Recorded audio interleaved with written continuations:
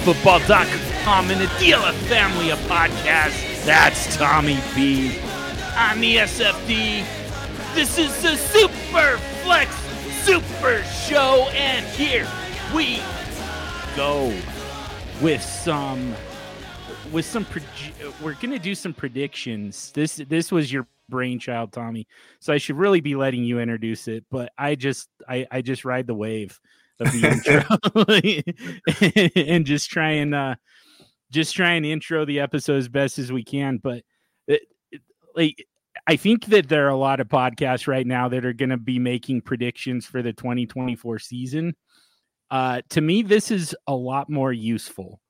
We're trying to predict some things for the summer of 2024 before the season starts. When there's for one thing, there's a much greater opportunity to actually do some roster building. You're not just kind of stuck with what you've got, So yeah, to me, it's really interesting stuff. I love talking about this type of stuff, January, February, March, because everyone wants to talk about rookies. I want to talk about the market, the dynasty market in general, because it doesn't act like the stock market. There is no regulatory body that is keeping the train on the tracks. And we know that every single offseason, players get overcooked, positions are misunderstood. And I think if we're working through these types of considerations right now, there are huge edges to be gained. Yeah, absolutely. And again, that's just that's really your opportunity to kind of detail some rosters in Dynasty. That's when people, kind of come out of hibernation and become active in trading again. But like you said, there's also there's a ton of irrationality around OTAs, mini camp, training camp, preseason. There's people kind of we're separated enough at that point. We're far enough out from the end of the season that people kind of forget what the way the different positions behave, if nothing else. So yeah, it is a very good point in the season, in the non-point scoring season, to really kind of target. So I think we should jump in with some of your predictions. Let's do it. And let's preface this. This is a crystal ball undertaking. We're trying to really peek through the curtains and see something that isn't really knowable right now. So are these takes going to be right? Almost certainly not. I'm going to start there. But we're talking about situations and profiles and the different positions, because we want to figure out maybe what our best guess might be. And so that's what these takes are. I want to start at running back, though. I've been thinking a lot about two things. The 2017 RB class that is aging out, some rapidly, like Dalvin Cook, some much more beautifully, like Christian McCaffrey, and others in the middle, like Alvin Kamara. And then we've got this rookie class in 2024 that is supposed to be admittedly kind of bad at the running back position.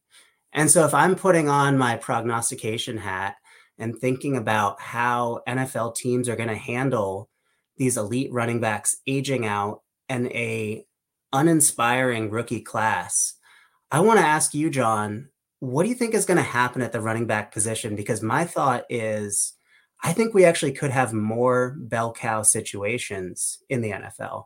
I think that there are going to be backfields where the backup and third string running back maybe aren't as trustworthy as they have been in recent years. And by that logic, the number one option is going to be leaned on for more carries and touches than in the previous years. Yeah, I think so too. The other thing that people really kind of forget about, kind of start looking at this rookie class and start looking at rookie profiles and start thinking in terms of talent. And that's never been the issue with running backs. We've talked about that, so I won't beat a dead horse, but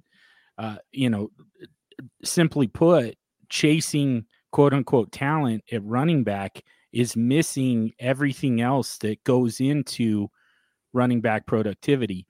And one of the big things that actually does drive that productivity is, I mean, it's the system, it's the scheme, it's the coaching. We're about to see a lot of movement in terms of coaching.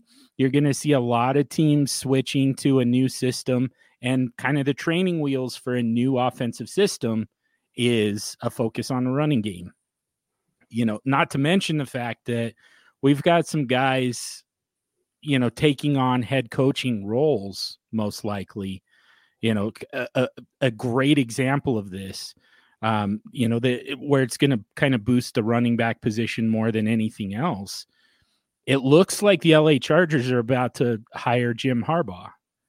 Like, that's going to be that all of a sudden that turns that into a very run heavy, very run oriented offense. Partly because of him kind of transitioning into that role. Partly, a way to kind of protect Justin Herbert a little bit while he learns a new system. You're also going to have a new group of wide receivers who have to learn this system as well, and have to learn the quarterback. There's kind of a lot going on, a lot of moving parts there, and a way to just kind of slow everything down and take the focus off of all those, all of those kind of pain points that you just kind of naturally get with a new coach, is to focus on the run. Loving the idea of Isaiah Spiller in that offense with Jim Harbaugh. The one thing that I would, the only thing keeping me from going all in on Isaiah Spiller is a possibility that they also draft somebody, particularly a Blake Corum reunion with Harbaugh. But either way, like, regardless of who it is, Isaiah Spiller's super cheap right now. Whoever kind of rises to the top of that depth chart, that's just a situation that you want to target, and forget about what you think about the talent. Those are great points. To bring it back to fantasy, I kind of want to talk through how we're going to approach this from a roster construction standpoint and from a market standpoint. So if we are to assume that we're going to have more bell cow running backs, does that mean that backup running backs matter slightly less because the role players aren't going to be as streamable? And if that's also the case, does that mean we should roster fewer running backs and maybe push up closer to that top 12 to 18 running backs that could be leaned on for the tune of, 350 touches? Right. Which we know is a rhetorical question. Yeah. Yeah, but I mean, to that point, and part of it is, even if you're right about the number of running backs who kind of emerge in workhorse, if not bell cow type roles, if you're right about that, the thing that we still don't know is who are those players. So you want as many bites at the apple as you possibly can. Like I said, LA could be a very good situation for somebody. Isaiah Spiller right now can be acquired fairly easily. And then if they do draft Blake Corum, I mean, now you have to spend a little bit more to get him, but still, you've got multiple shots at a potential bell cow. And like you said, 300, 350 touches in a Jim Harbaugh offense. Like, that's pretty powerful, to a point where it's worth chasing, even though you don't know who that's going to be. Absolutely. And some harbingers of this would be players that are sitting out all of the preseason games, right? If we're to fast forward to mid-August, if running backs aren't getting a single touch in the preseason, that to me spells that we could have a pretty strong emerging situation.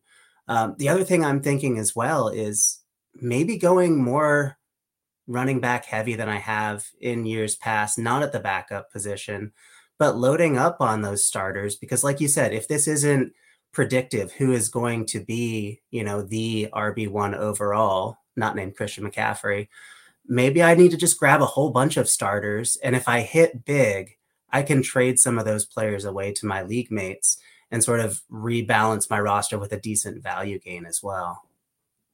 Yeah, exactly. This is just all of this is just how the running backs fit in the flywheel, right? This is their output is just kind of uh, the low value now here in January versus the potential value spike over the summer. And but you just need as many of those as you can get to make sure that you've got some guys who are going to take advantage of that value spike, and so that you're getting that full output into your roster, into your flywheel. So, uh, have have you thought much about? It's tough because I don't know how much names necessarily matter. Like I said, to me, Isaiah Spiller is kind of a good speculative ad. Zamir White, we've kind of talked about. We haven't talked nearly enough about this. Rico Dowdle should be a good one. But have you thought about some of the guys that you think by that point in the summer could be in the type of position where, there's at least that possibility of that value jump? Absolutely. I think there's plenty of candidates, right? A few obvious ones, Ramondre Stevenson, Brian Robinson, Tyjae Spears. We've kind of talked about all these guys before. Jerome Ford, some less heralded guys. James Conner. Honestly, I'm considering really adding a lot of James Conner this non-point scoring season. Same with Khalil Herbert, Kendre Miller, and Dameon Pierce. I think Dameon Pierce is an intriguing ad this non-point scoring season because it sure feels like he's going to be cast off of the Houston Texans roster. And he's done it before. What if he ends up in a run-heavy offense? I think he could be somebody that could see a massive value gain. Yeah, I like that too. I also just kind of as a blanket statement, don't sleep on the rookies. Mm-hmm. You're going to hear about how bad this rookie class is for running backs. And it's also, there's a little bit of a kind of a component of relativism because the wide receivers look very good. It doesn't change the fact that wide receiver just doesn't matter that much. And especially the closer we get to the point of oversaturation. But in the meantime, sure, yeah, you've got some very, very good, very talented wide receivers coming in here. Some of them are going to end up with quite a bit of draft capital. Some of them are going to end up in some very good landing spots. But don't let that distract from the fact that the running backs are just going to have a higher leverage opportunity. And that's almost across the board, like some of the wide receivers, we just don't know which ones for sure. People are going to claim to, people are going to say Marvin Harrison Jr. is can't miss. He's not, but okay. You can certainly pretend he is. He's still going to walk into a situation somewhere where they're pretty strong at wide receiver, because right at the moment, who isn't? And there's still going to be the opportunity. There's still going to be the possibility that he gives you, what Jackson Smith-Njigba just did, or what Treylon Burks did the year prior. We just don't know how that's going to shake out. What we do know is the running backs are just kind of by necessity going to have a clear path into their NFL lineups and therefore into your fantasy lineups. So, it's so important to just kind of separate those two positions and just treat them completely differently, because they're just built very differently. And so to say, I'm not going to draft any rookie running backs because they're not as talented as the rookie wide receivers, you're doing yourself a disservice, because you're ignoring what those two positions actually do with that talent. with that supposed talent. Absolutely. Any rookie running back that is drafted in the NFL draft in the third or fourth round is a good pick, in my opinion, somewhere in the middle second round of your SuperFlex dynasty rookie draft. I don't think there's such a thing as a bad pick at the 206 of any third or fourth round running back, because we're still not great at predicting who is going to be good. Let draft capital do it for you and let situations clarify throughout the season. We don't have to be good at this. We just have to get lucky. And if you get a lot of bites at the apple at a very low cost of a 206, that feels to me like a really strong strategy to potentially hit on one of these bell cows that we're predicting. Yep, absolutely. I guess kind of one thing that I would look at for running backs, and it's really kind of the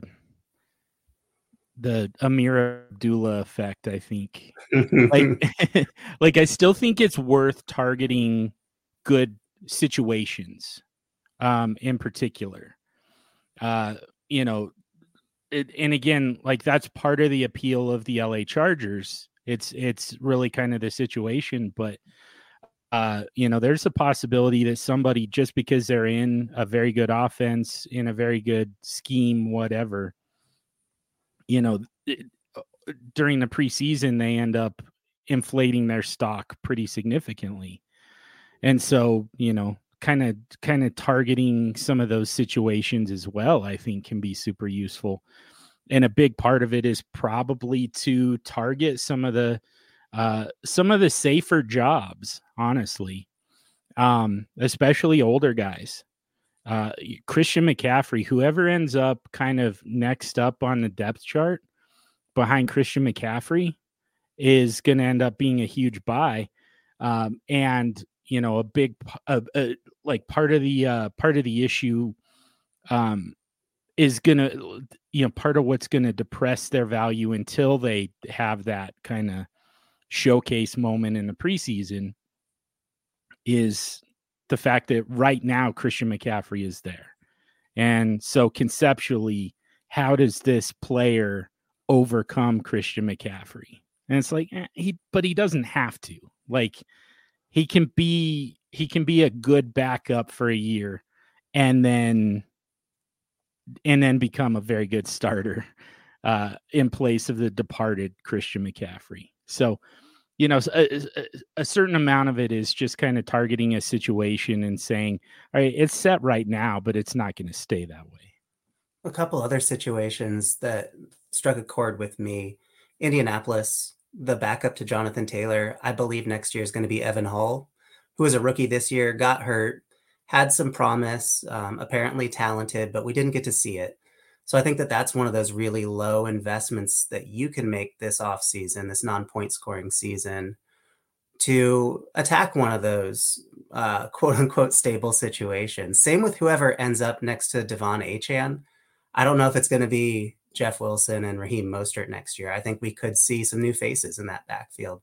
So whoever joins Devon Achane, sure, sign me up for the cost of a late second round pick.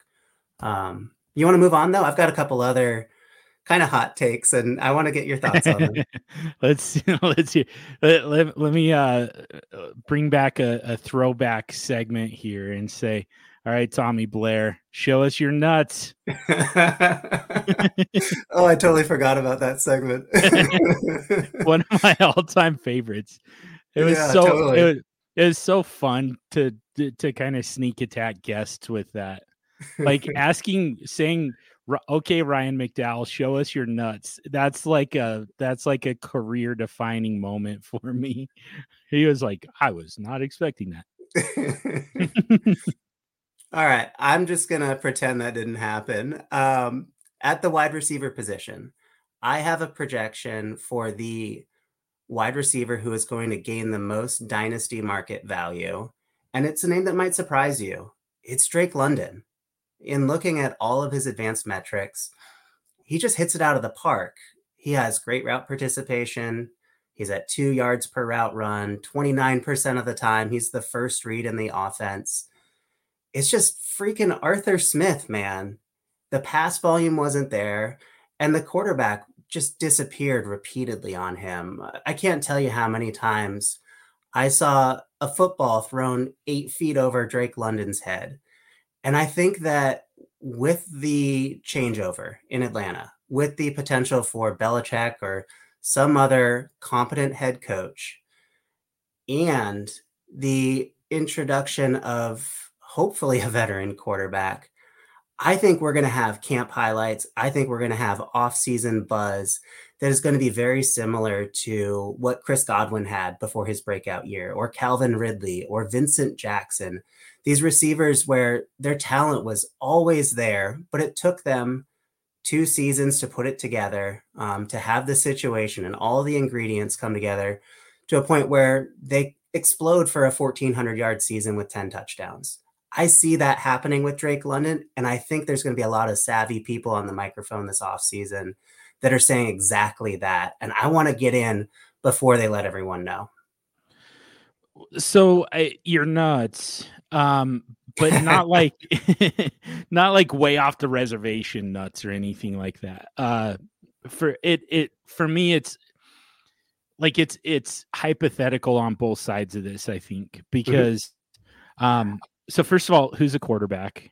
You know, is it going to be Justin Fields? Is it going to be Russell Wilson?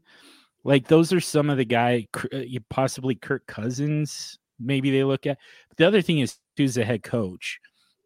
Right now, it seems like the wind is blowing towards Bill Belichick in Atlanta, and he has never been. I can't say never. Obviously, if we go all the way back to 2007, 16 years ago, he had an alpha, type possession type wide receiver, perimeter guy in Randy Moss. And he actually, made him a focal point of the offense.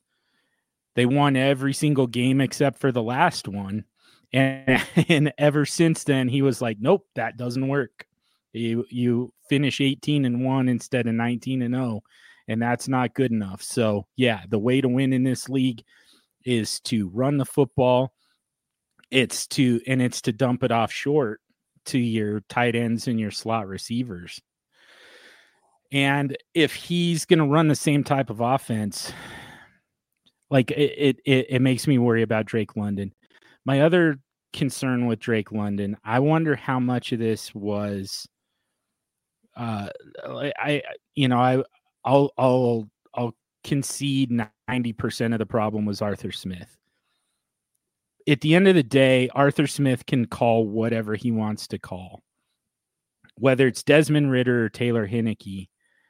They have to actually execute that call.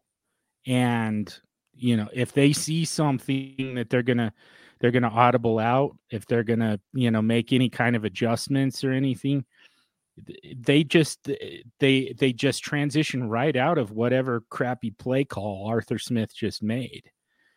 And so it's a little hard for me to totally let Drake London off the hook.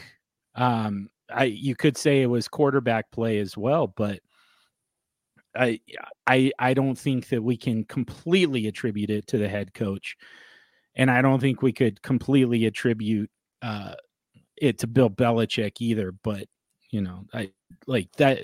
It's just kind of this litany of concerns that makes me wonder how, if we can actually get this off the runway.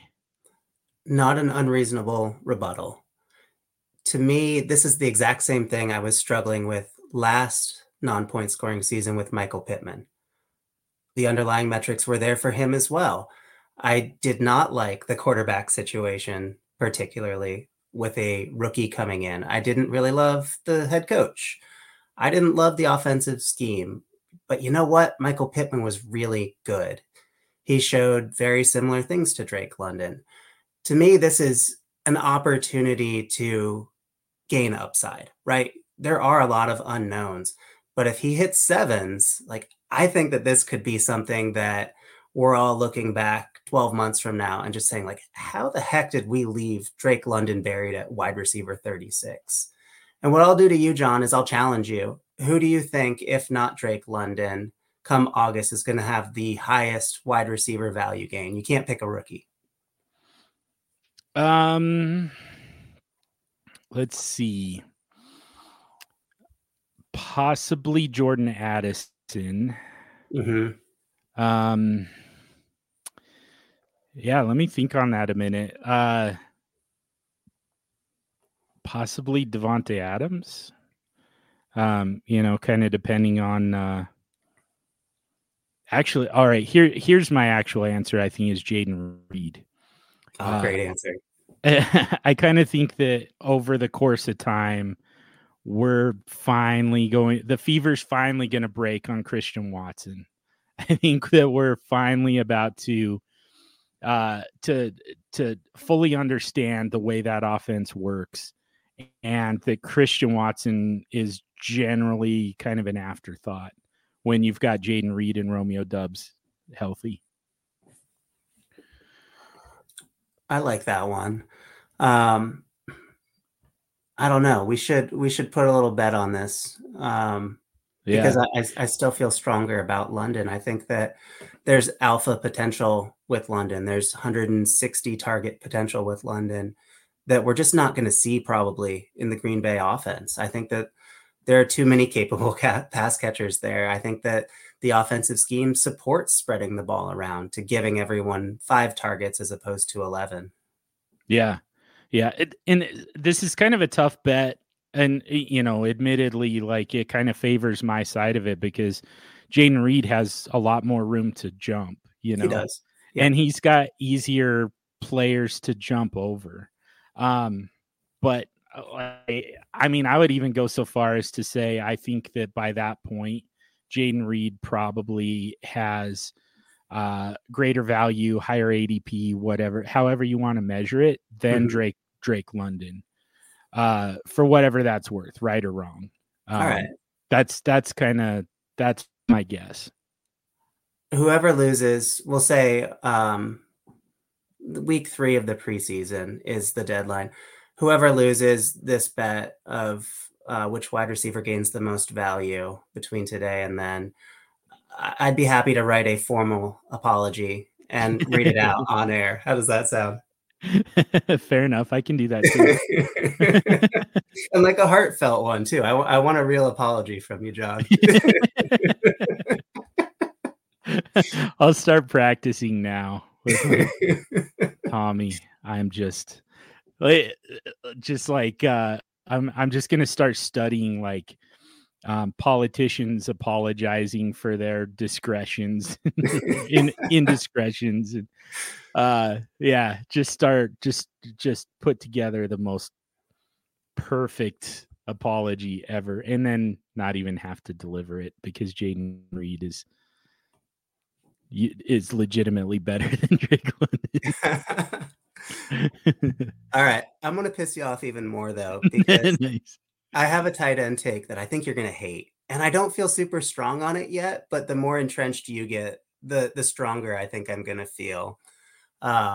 So moving on, there is an upper crust at tight end now. There's probably like 6, 7 tight end ones that everybody really wants to have in January. However, come August, situations are going to change. Rookies are going to be drafted, players are going to be hurt, quarterbacks are going to be sailing passes in training camp, whatever. This top 6 or 7 is not going to stay as grouped together as it is right now. There's going to be a faller. There's going to be somebody that the market fades for good or bad reasons. And of the top 6 or 7, the player I think most likely to fall is Trey McBride. Oh, damn it. Like, I was fully on board with this. I was like, yep, this is happening. This is happening. Trey McBride. He went there. Yeah. Yeah, I feel like I had to. I feel like I owed it to the super fans to attack maybe one of your favorite players, especially at the tight end position. Yeah. my tight end 3, one spot behind Mark Andrews, Uh-huh. who, by the way, is a much greater candidate for this drop off. Uh, with Isaiah Likely already on board with, and, emerging in Andrew's absence, with all of the receiving weapons that you already have in that offense. And on top of that, the fact that you've got a quarterback who doesn't particularly like to throw. So, Mark Andrews, George Kittle, like those are, to me, those are the guys who are more likely to drop off. But, I'm not going to say you're totally nuts on this, because all it takes is for them to go sign, a younger Zach Ertz, and all of a sudden everybody's right back off at Trey McBride. And we're not talking about how are guys going to perform. We're talking about how are they going to be valued going into the season. Yep. And there's a path to this. It sickens me, but yeah, there's definitely a way for this to come to fruition. Yeah, I mean, he was legitimately the top option in the offense for the Arizona Cardinals. I'm not going to deny that. What I'm going to say is there's going to be chatter this offseason, especially if a Marvin Harrison Jr. Is drafted in Arizona, especially if another wide receiver is brought in to replace Marquise Brown, and optimism reigns with Kyler Murray, to Marvin Harrison Jr. 20 yards down the field. McBride's going to be a forgotten man. I think it's a possibility in the dynasty market. Will that happen come October? I don't think so. But out of the top 6 tight ends, he's the guy that I could see the market just deciding they're not in on anymore, and him falling in value. And really what I want to have a discussion about is not necessarily Trey McBride. It's, what do you do when there is a cluster of these very similar valued players? Are you interested in maybe liquidating and just buying back in later in the off season? That way you can avoid some of this risk.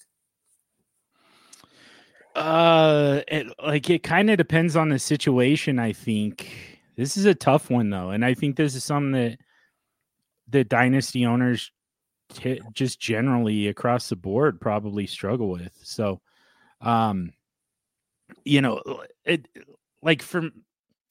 Trey McBride, Sam Laporta, Dalton Kincaid, I just fully buy into those. So I don't really see the need to, to tear down from those guys, because you're just kind of going from a position of an actual advantage to just kind of jumping into the crowd of, tight end streamers.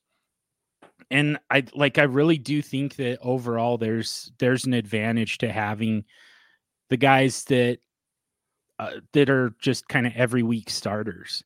But I mean, it really kind of is a preferential thing as far as who those guys are. So, it's not great analysis. It's not great advice to say, yeah, I would hold on to Trey McBride.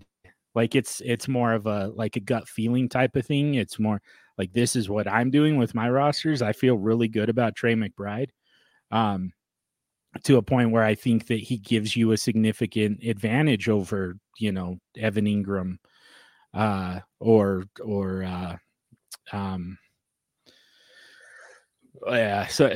of those other, the more mid guys, Darren Waller, I suppose, the guys in that, Greg Dulcich. I don't even know if Greg Dulcich is in that tier. I don't know that he belongs in that tier, but Juwan Johnson, I feel like it's such an advantage to have Trey McBride rather than Juwan Johnson that I would stay put. But if it's not somebody that I feel that strongly about, but the market does, I don't know why you wouldn't. Like I said, to me, Mark Andrews seems like a good candidate to lose some value throughout the preseason, and certainly through the season itself. And so that's I don't, if you're on board with that take, I don't know why you wouldn't trade him. I still have him ranked as my tight end 2. I don't know that that's going to stick all non-point scoring season, And so, like, if you agree with that part of it, that right now he's a tight end too, but that probably won't stay there. Yeah, like it's time to move him. Yeah, I just see Trey McBride, Dalton Kincaid, Kyle Pitts. I mean, a few other guys having such similar values that I would be tempted to go cross positionally here, and then figure out my tight end in August. I think that you don't have to tear down within the position to really insulate your value today in January. Um, I don't know. It feels like there is some sort of value cliff and one tight end is going to be driving off of it. And I'm just not sure which one. And I'm a little nervous for my tight end rostership. Yeah, I mean it's pretty much a certainty, right? I Yeah. think that one guy that we can say for certain is going to get a value drop at some point is Brock Bowers. Yep. Like that's the ultimate one to take advantage of, because people are thinking about, as much as they're thinking about Marvin Harrison in the top 3 picks, they're thinking about Brock Bowers in the top 5 picks. And how often does this actually work out that way? Yeah. That the top tight end in the class, especially when it's a can't miss superstar, ends up being Kyle Pitts at best, and more likely Eric Ebron or Jermaine Oh, Grisham. gosh. Yeah, you're giving me nightmares now. Flashbacks. Were you in on Eric Ebron? No, not totally. Yeah. They had just drafted Brandon Pettigrew like a year or two before that. And I was like, how many tight ends are you guys going to draft and act like you're actually going to throw it to them and not Calvin Johnson? Get out of here. This is very transparent to me. so I mostly avoided that one. But it's like I still had to buy into it at least to some degree, and like it just like everybody else, it ended up hurting. Yeah. Where are you at on Michael Mayer? um I like certainly a chance for I don't think that he flashed enough. And Mhm. this might be a good question for you, because like you do a lot more work on just kind of historically what type of profiles, what does it take, what do you have to see from a player in their rookie year, their second year, whatever, to feel like, all right, this is on an upward trajectory that's going to continue. um like I'm just kind of spitballing, but I don't feel like we saw quite enough from Michael Mayer to say, oh yeah, breakout's coming. I think that he can certainly be in that kind of that mid tier. And in fact, I would have absolutely no problem taking him over Dallas Goedert, to be my tight end one, when the time comes. But like neither of those guys is anywhere close to what you're getting with guys like McBride, Laporta, Kincaid. There's so little predictive. Um, I haven't found anything predictive, I'll say that, in evaluating tight ends after their rookie year. I think that the position is such a unicorn that it's really difficult to look at data and draw a reasonable conclusion as far as what their future performance is going to be. And so I rely on trading for old guys. And I also rely on people who are legitimately good at analyzing film, like Andrew Cooper. I think it's at Coop Fiasco on Twitter, because I know that he's better than me at evaluating tight ends. I'm not a great film guy. And if the numbers don't give me an advantage, I need to find it elsewhere. It doesn't exist in my head. And so that's how I approach the Michael Mayer type profile. I'm intrigued by it and would love to buy low. I'm just not sure what low is. And that's why I wanted to ask you about him. And I've been asking other folks as well, because Yeah. I've been playing in tight end premium leagues. And if you get these tight ends right, if you hit on a Trey McBride, like that is multiple first round picks of value gain. What would you sell Trey McBride for in a tight end premium league right now? Uh, like, I mean, I think that I would consider a Michael Mayer. You know what? I think that I would almost have to get two tight ends back. I'd have to Mm, get a floor guy and a ceiling guy. yeah. Because I think you're giving up both of those. So, and there's nothing wrong with doing it that way. There's nothing wrong with having, two guys, kind of a safer guy like a Dallas Goedert, and then an upside guy like a Michael Mayer. And in fact, you bring up Andrew Cooper and other tight end evaluators. Kind of the pattern that I've noticed is that they generally just keep it fluid. Above all Mhm. else, it's very rare that you get a sustained career like Travis Kelce's. So there's nothing wrong with keeping it fluid like that and shooting for that build where you've got the one, the high floor guy and the high upside guy. Probably something like that. And that's just keeping it in the tight end position, like, uh, to address a different need. Um, Running backs probably in the range of, man, I'm trying to vamp so so some names come to me, but it's just not there.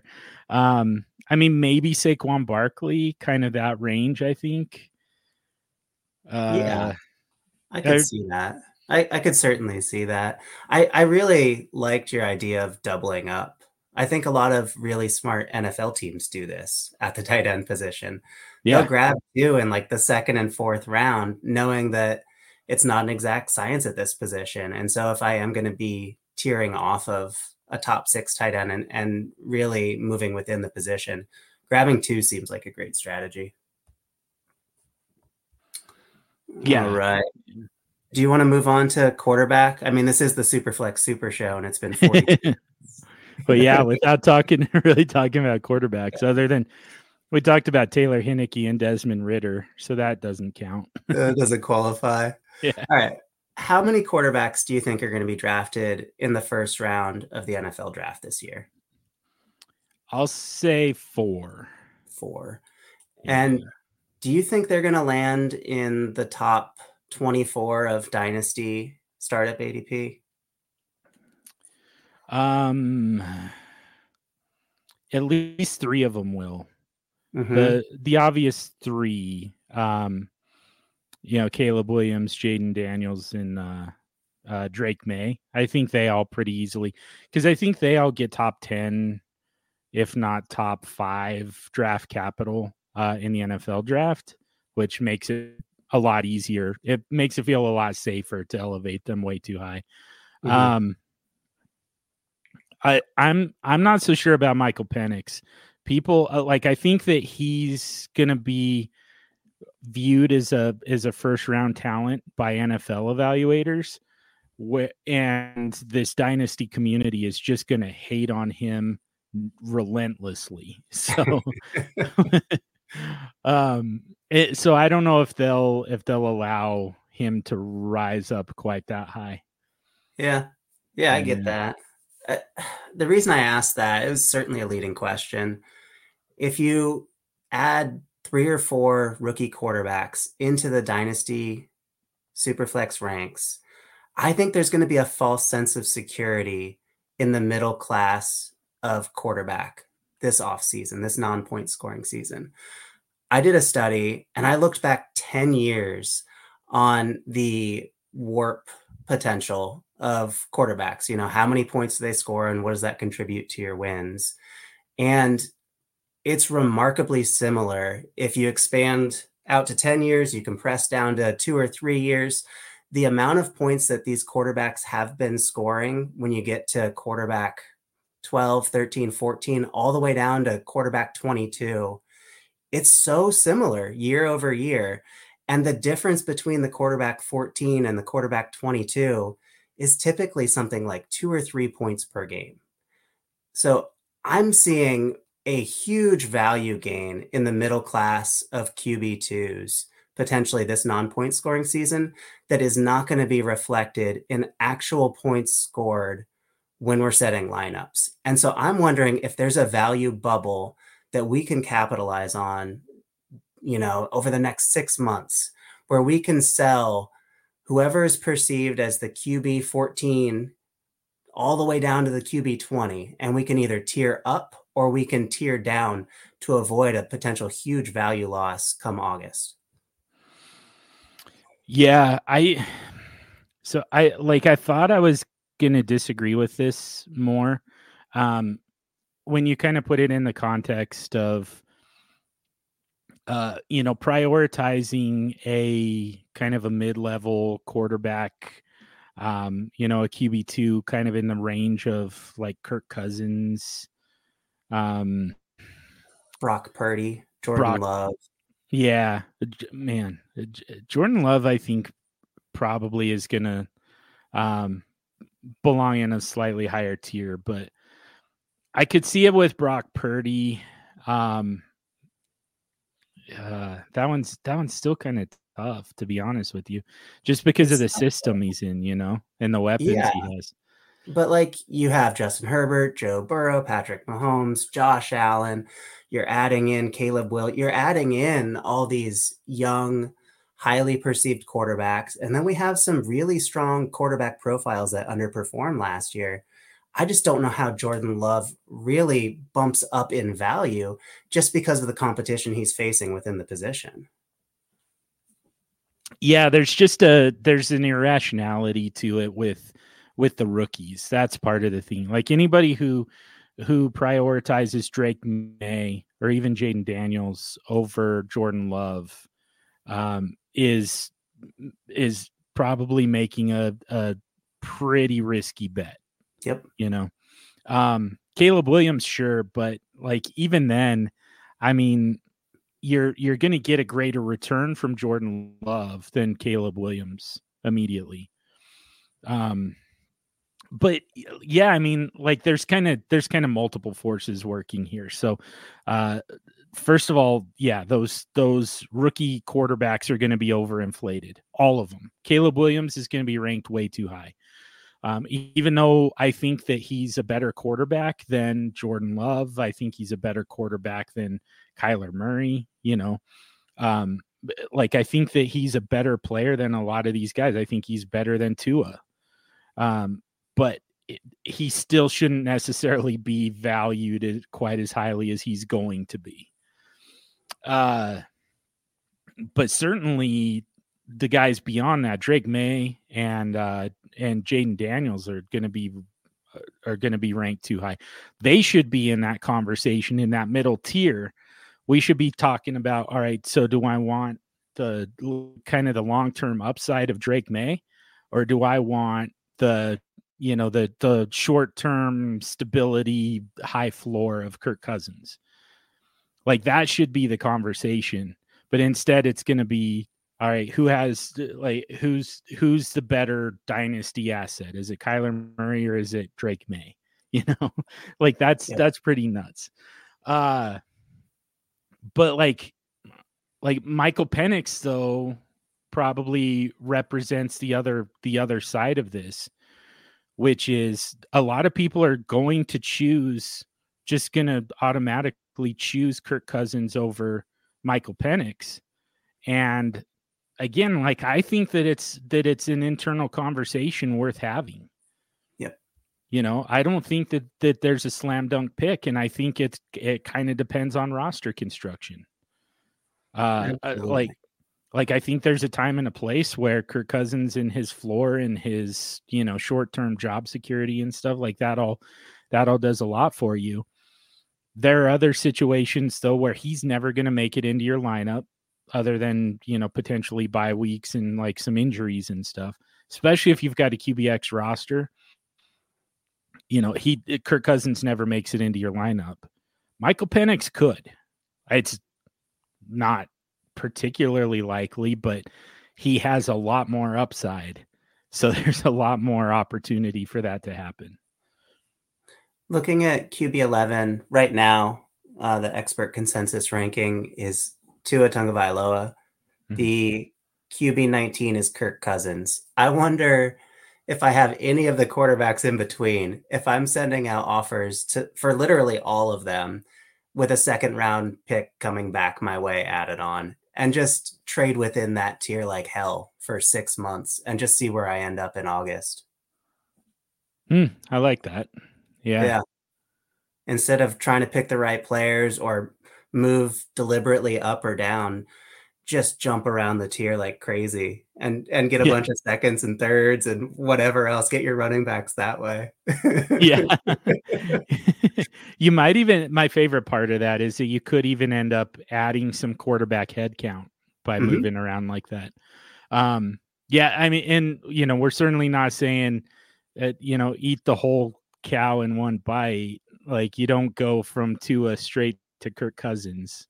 Mm-mm. Like you're missing out on a lot of opportunities there. But yeah, I mean, to kind of start there and just kind of work your way down the tier. Yeah, I think at some point you end up making a deal where you're sending a quarterback and maybe something else, something small on top, and getting back two quarterbacks. Yeah, and just play the situations because we know how the offseason narratives go where we're hot and heavy on one guy for 3 weeks and then somebody on Twitter puts out a post of, some advanced stats or some vibe, and then we're all out on him. And so just to play whoever is the unsexy player in that tier over and over and over again, it might be a fun experiment. I might try it out. Yeah. So here's something I'm curious about, and this is we're also foreshadowing a coming debate um, that you and I are inevitably going to have at some point. Probably not this episode. I don't know that we've got time to fully let it play out, but at some point we're going to get into this a little bit more. But what I do wonder is like just kind of hypothetically, let's say that your two quarterbacks are Tua and Lamar Jackson. Yep. Which of the two are you prioritizing keeping on your roster? Wow, that's a question. Give me some more context. Well, so I guess part of it is so we know Lamar Jackson is going to fetch a greater return, right? Yep. Like, we also, I guess, part of it is how comfortable would you be tearing down from Lamar Jackson and ending up in that kind of mid QB2 range, maybe with two of those guys though, so that you add some depth. You've got a little bit more floor to add to Tua, but you do lose the upside of the league MVP. Like that, so that's kind of one potential move. The other potential move would be kind of what we were just talking about with Tua, just kind of slowly work your way down. Not necessarily. There's a potential to add some head count, but it's not a given the way it would be with Lamar Jackson. With Lamar Jackson, I think you could go from 2 to 4 quarterbacks pretty easily. You could. You certainly could. I am so dead set on moving up in the quarterback position. That's true. Yeah. Where I was referring to the Tua down to Cousins conversation was more that I see them all as the same. And so this question to me is how confident do I feel that I can be right on predicting the next top 6 quarterback? Is that Anthony Richardson? Am I tearing down to Anthony Richardson? Am I tearing down to a Kyler Murray, let's say, where maybe I might be losing some long-term security, but the points are going to be pretty similar, very likely. And so I think it's a matter of how confident you feel in your quarterback evaluations if you're willing to tear down from Lamar Jackson, because I wouldn't do that for a value gain specifically. I would do it because I think I'm right in predicting the next guy. With Tua, he seems undervalued right now in terms of what his ceiling could be. It feels like there's a lot of risk as well baked into that profile. Um, But I think if I were stuck in a binary decision, I have to trade Lamar Jackson or I have to trade Tua, I think I might actually trade Lamar because I think I can be pretty good at finding those profiles absent emotion, which I feel like the quarterback position is a very emotional position in terms of trading and rostership. I think I could probably beat the market using Lamar's value to tear down into an Anthony Richardson or a Justin Herbert or gosh, maybe a Jordan Love or Dak Prescott. That feels like sort of that tough spot right there, that tough point where am I sacrificing too many points in my starting lineup just to get another quarterback on my bench? Yeah. So it's kind of like different processes getting to the same basic conclusion. Mhm. I think I should have known the answer to that was how do I like what gives me the best chance to just corner the market on elite quarterbacks? Like we knew that that's the answer. And for me, the answer is how do I get enough quarterbacks that I don't have to start a non-quarterback as SuperFlex, that I don't have to get involved in the massive waiver runs. I don't care too much who they are, just that I've got guys that are startable, you know. And to Mhm. me, Lamar, like I said, Lamar kind of creates an opportunity to move down into multiple quarterbacks, which just kind of helps serve that overall cause of keeping a quarterback at the super flex position at all times without overpaying, uh, on waivers for somebody's backup.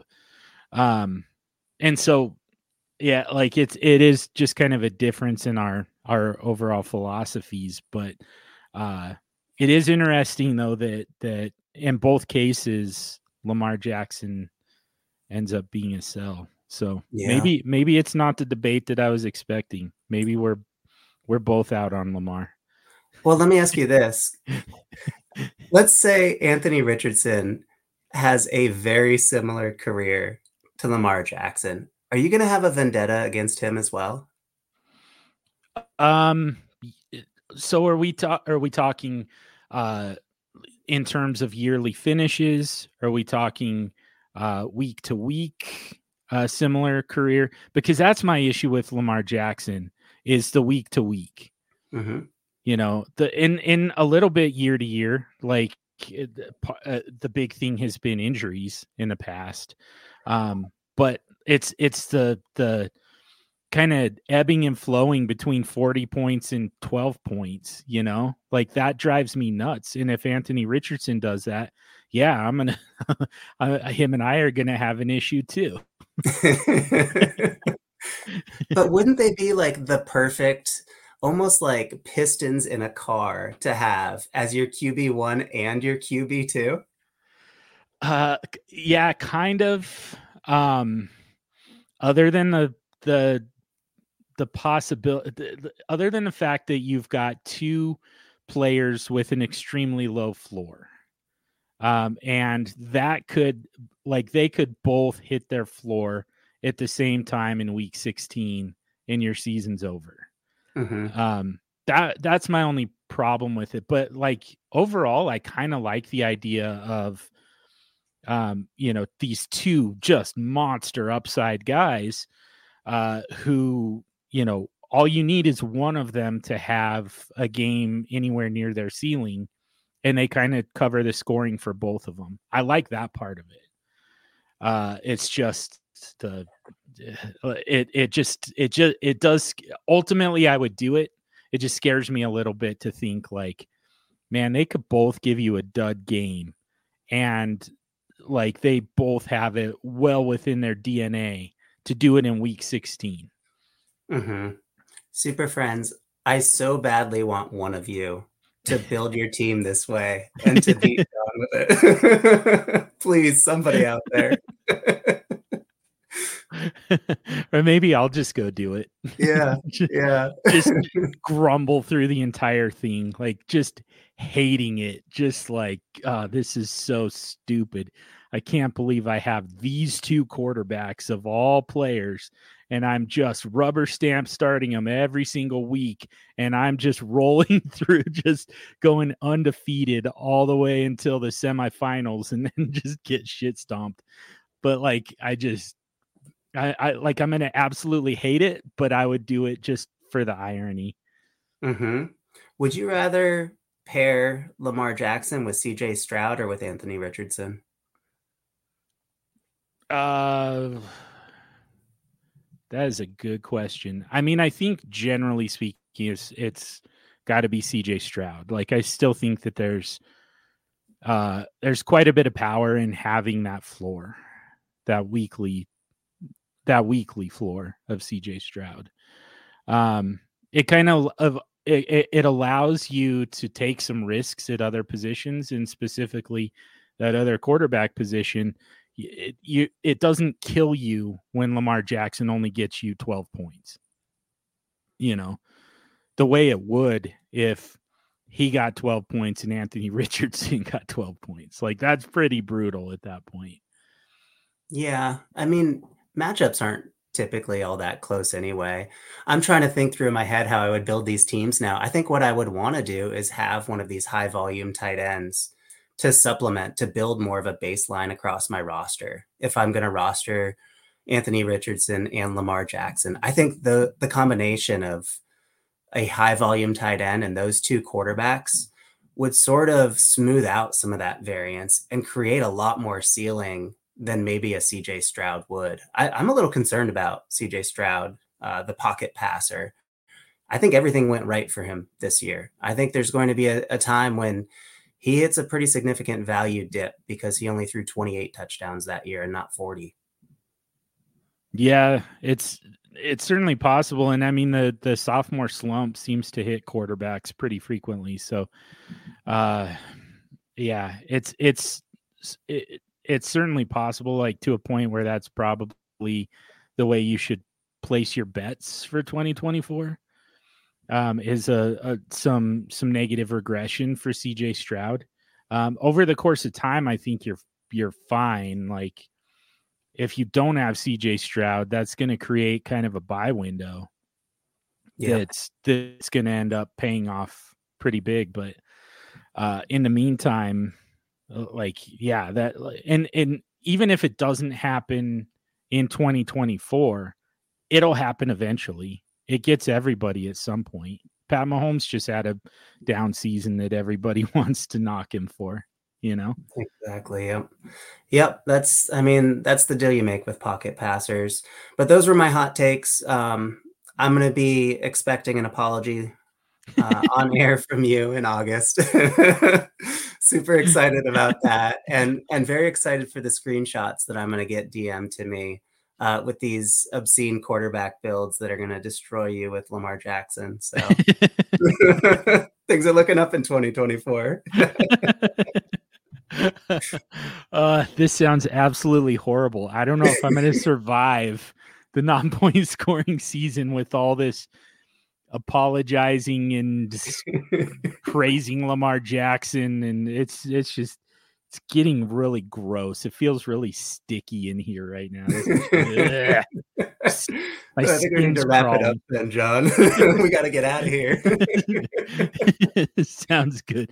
Now that my bowels have been sufficiently loosened, let's go ahead and wrap this one up for the week. And as we do that, ask you for a quick favor. If you haven't already, subscribe to the podcast wherever you listen to podcasts. You can also subscribe to that DLF family of podcast mega feed.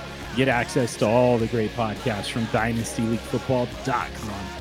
Once you subscribe to the SuperFlex Super Show, you do us a huge favor, rate and review the show.